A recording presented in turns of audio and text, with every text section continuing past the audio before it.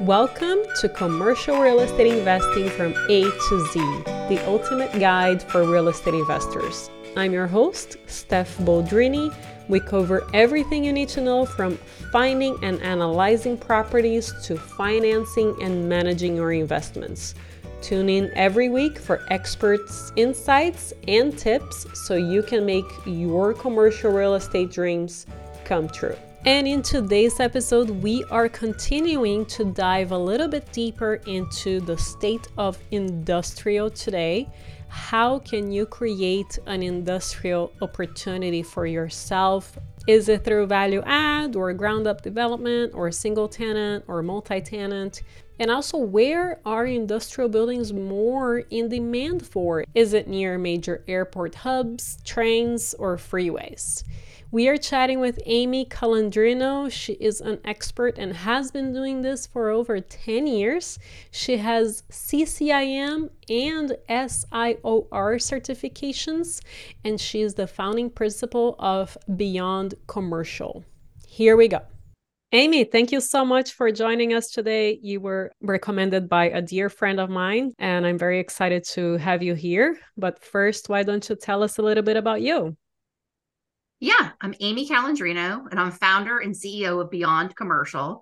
We're an independent, women-led brokerage here in Orlando, Florida. We are both WBE and WOSB, so we have women business designations, both federally and otherwise. We specialize in all different asset classes and primarily private investors and small to medium-sized businesses. However, we have taken some outside projects, otherwise for corporate and institutional clients. Personally, I've been doing this now for over a decade. I was in law before this, and I have an amazing business attorney husband, and I have 2 toddlers. And outside of this, I have a podcast and way too many hobbies to count, but I guess if I had to rank the top 3, then it would be probably traveling. I just love booking trips and figuring out the logistics of it, golfing, and of course just hanging out with my family and friends. Wow, you have a full life. Congratulations. I don't know how you do that with 2 toddlers. They're wonderful. I really enjoy them. Let's dive into what is the state of industrial today. You've been doing it for 10 years, which is fantastic. So you have seen the highs, and now continuing the highs, I believe. So let's hear it, please. Well, it's so interesting to think about when I first got into industrial real estate and commercial real estate. I remember deals could trade in the teens or 20s or 30s per square foot. And this is not rental rates. This is to purchase. And it was really incredible to see that following the recession, and to see those same areas now trading for anywhere from 5 to 10 times, where they were before, which is a testament to Florida's growth. What is the state here in Florida continues to be strong because we have an overall supply chain has been realigned. A lot of what previously went to the West Coast is now coming over to the East Coast. And so Florida is seeing a direct benefit of that. And also Florida has had a huge population migration, and rooftops lead, and then commercial follows, which is usually retail, office, industrial. And we're also seeing a lot of different uses for industrial than we ever used to see before, where it's a little bit of the new retail, where we are having grocers that are operating out of warehouses and delivering to people's houses rather than people go there. We're seeing a lot of fitness. We're seeing distribution. We're seeing the traditional uses as well. But then on top of that, we're creating this really modern, I think it's really sexy. Honestly, these big tilt wall, 30-foot high or more freespan buildings, it's incredible to see that. And then the type of uses that you can see in there that are non-traditional uses. So industrial's seen a lot of growth because of that. Now, are there other areas that are oversaturated and it cooling more quickly? Yes. But in my particular market in Orlando specifically, which seems to be leading right now as far as metrics overall, it's strong. Well, you're clearly loving what you do if you think an industrial building is sexy. So you're in the right field. You mentioned fitness. for Yeah. industrial? Well, yeah, you'll see if you're in a small bay center, you might see someone having like a CrossFit gym. We're seeing especially in Florida, it's so hot. All these people come to Florida and they're like, oh my gosh, I'm living in an oven. You have indoor pickleball, indoor tennis, indoor soccer fields. So Oh, that's how we beat cool. the heat. We have so many sports uses here. It was really interesting to see I didn't realize Miami Marlins was played completely inside, but in Florida we've gotten so hot, and I don't think people really want to sweat all that much, that we have a lot more indoor sports uses. Yeah. Fascinating. I'm glad I asked that. That sounds And very rock interesting. climbing. Rock climbing, Yeah, yeah. rock climbing. So with all of that, and I know that in other states, industrial is also extremely popular right now. How can someone add value or create an industrial opportunity for themselves? Do you think the opportunities are more on the ground up or value add or single tenant, multi-tenant? I'll let you lead from here. So on the investor side, I think is doing a gap analysis of what's going on in the particular market that you're looking to invest in, and see what industries are happening there, so you know what product that you're developing, and also kind of studying how those have been leasing up and the rates to determine, because from when you decide to go to a project, it's going to be a couple years before it comes to fruition. But I think overall, I think I see opportunities infill as people are trying to fill in those opportunities. And I've seen just recently industrial, like Uber Eats kitchens, like ghost kitchens, and those being retrofitted. But I think it starts with that. I think at this point, older B and C buildings sometimes become antiquated. And so if you feel like there's a large enough need, I think building ground up is a good call. I think people want to not have to, these older buildings, especially if you can't do refrigerated. I think that's a big opportunity, is refrigerated industrial, because if you don't build that from the beginning, you can't always retrofit something. And that refrigerated space goes really quickly. So those are modern, having the tall construction, clear span, and also like refrigerated. If you have an opportunity in a market to add that, I think it would be a solid play. Can you talk about price per square feet for the land, and also what would they be able to get in terms of rent per square foot? And you can take an example of a specific area in Orlando and a specific, of course, example of refrigerated industrial, because of course they're all different in price. But if you can at least give us some guidance on what should people look for price per square foot for the land, and then what kind of rents they could be getting. Yeah, in Orlando, it depends on where in Orlando, but we have a giant beltway that is just about completed around the city, and then I-4 kind of goes through it. The more central and south of Orlando that you are, so on this bottom side, we tend to see higher rental rates because of the proximity. You're closer to the Cocoa Beach port. You're closer to the Orlando International Airport. You're closer to get down to Tampa, that also has a port. When you get up into the northwest side of Orlando, it tends to be a lot of like wilderness and a lot of springs, and there's not as much commerce there. What has been trading there has been on average probably about like $150 a square foot, but it depends on the size. So if you're developing something that's a 20,000 square foot project versus a 100,000 square foot project, it's going to completely vary. And it also depends on whether you found someone maybe to do a build to suit for. I would say the price per land, because I'm working on a project right now. A couple of years ago, you'd be looking at more like 300,000-400,000 per acre. I'm going to say per acre rather than per foot. And usually my rule of thumb is you need like 1 acre per 10,000 square feet, just depending on wetlands. We have a lot of wetlands here in Florida that you have to mitigate for. And then you have to figure out like what's it going to cost to like engineer this project. But what would you rent it for? We're seeing like new construction rental rates. If you're talking about something that's more like 20, 30,000 square feet, then it would be like in the teens. And for refrigerated, I think you'd get like a couple dollar kicker. But I would have to, I'll give you a final answer, but that's my gut from looking at like all the different comps. But you'd be looking at probably like 12, 13.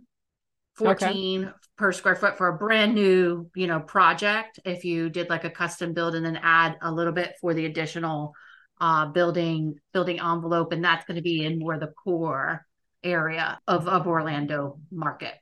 Sure.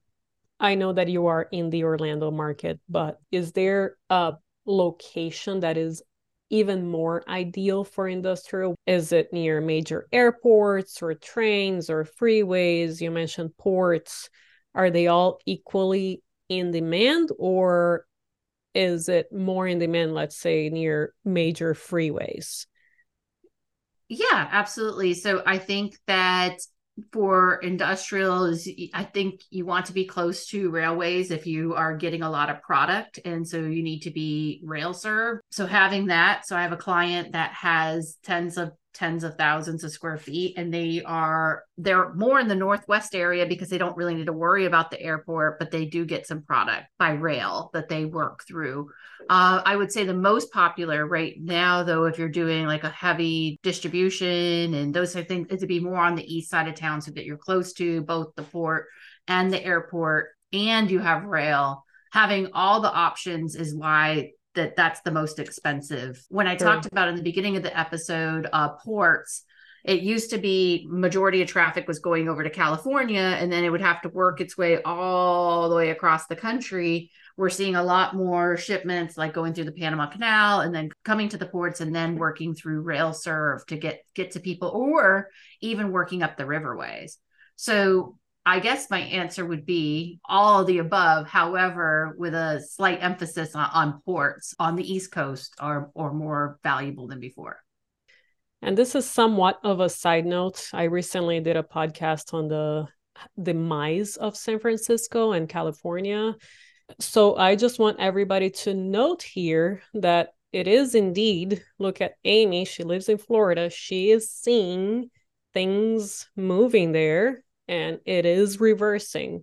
So please be mindful of that, because the way that things are going in California is not looking good right now.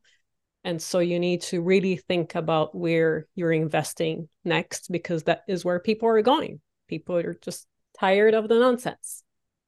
I had an opportunity because it really interested me. I was going to travel to California this summer, and just things worked out with my family and stuff that I wasn't able to. But I've written on LinkedIn about San Francisco in the commercial market because it's interesting. I think cell phone usage is 31% of what it was Yeah. pre-pandemic.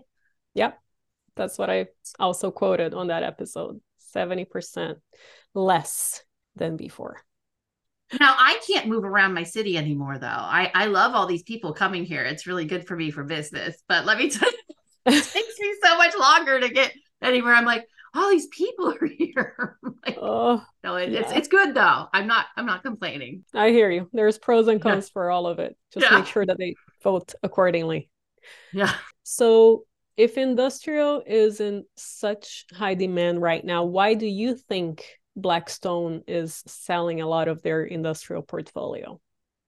Yeah. They sold a lot to Prologis just a few months ago. And I would say I don't think it was so much of a decision of Blackstone uh to go out. I don't think they were looking for the buyer. Mm, I wasn't able to figure out whether they solicited it or not, but I know Prologis has been in huge expansion mode. And from what I understood is that Blackstone was able to turn like a huge profit on this, that they're going to reinvest into some other things. So they had a good basis. What I understand too is Prologis had an opportunity. It was being undermanaged because it wasn't really their specialty. mm, Who's the king of industrial? Prologis. So mm. I think Prologis saw it as like an opportunity to acquire in some of these key locations, and they were able to pay a number that Blackstone couldn't say no to, and I think that's what ended up happening. And so I don't know if it was so much of Blackstone's lack of belief in industrial as Prologis really wanted it, all of those properties. So that's my opinion. I did try to reach out to I have a couple contacts there, but wasn't able to get that confirmed ahead of time. But that's my gut. That makes sense. Is there anything else that you think is important for our audience to know that we haven't touched on regarding industrial? Well, I think what's important to understand about like industrial that's different is if you are not like a cash buyer and you're acquiring, or potentially if you are an investor and you're wanting to sell, I think being much more creative in structuring a deal is going to create win-win opportunities. So, for instance, if you are a seller, perhaps considering the opportunity to provide seller financing. I understand you have to consult your CPA, but having an installment sale could be beneficial, and it could keep you having some cash flow coming in and help to mitigate some of those losses. And so, and then that potentially, if you're just undercutting the bank by a point, you're still maybe doing well. And it's something that you can consider. So I'm seeing more of that happening because I think absent that, if you're going to the bank and you're paying like 7%, the seller might not get what they want. But I think that maybe the seller can get more if they look at doing seller financing. And so I think being creative with financing, that would be something to think about and taking that into consideration. And I think if you're building anything new, still understanding that right now we still haven't seen material and labor come down. I don't expect any huge increases to the labor and materials from what I've read, because that's something I keep an eye on. And I'm not expecting there to be any huge increases as well as far as constructions, but it's still high. It hasn't come down, so it makes it challenging. Wow, Amy, thank you so much for coming here. You're clearly knowledgeable about your industry. I really appreciate you making the time. How can our listeners get in touch with you? Yeah, so I'm really social. So I'm on LinkedIn, Instagram, Twitter, or I guess it's called X now. I'm sorry. Has anybody been on it? I apologize. It's not Twitter anymore. I'm still calling Facebook Facebook. So okay. Yeah, I know. And that's Meta now, I guess now. But so it's just at Amy Calandrino, my name, on any of those platforms. My brokerage is beyondcommercial.com. And then I also have a personal website, amycalandrino.com, that you can get a little bit of a flavor for me. But happy to take any questions or anything. If you call my main number, 407-641-2221, that's answered all the time by me or our answering service, and they will get a time set up for us to chat and get connected. And I love for people to pick my brain. So don't ever hesitate to reach out. Amy, thank you so much for coming over. I really appreciate it. All right. Thank you. And if you haven't already, I would really appreciate a review on our podcast. This is what makes it show up for other people. If you really love our content and are learning from it, please take 2 minutes to write us a review on the app. And I would love to thank one of our latest reviewers, Jess Johnson, CRE. Love your podcast. Thank you for keeping it simple and to the point. I am transitioning from residential investing to commercial investing and so grateful for all this amazing info. You are most welcome, Jess. Thank you for making the time to write us a review. I really appreciate it. And I will see you next time.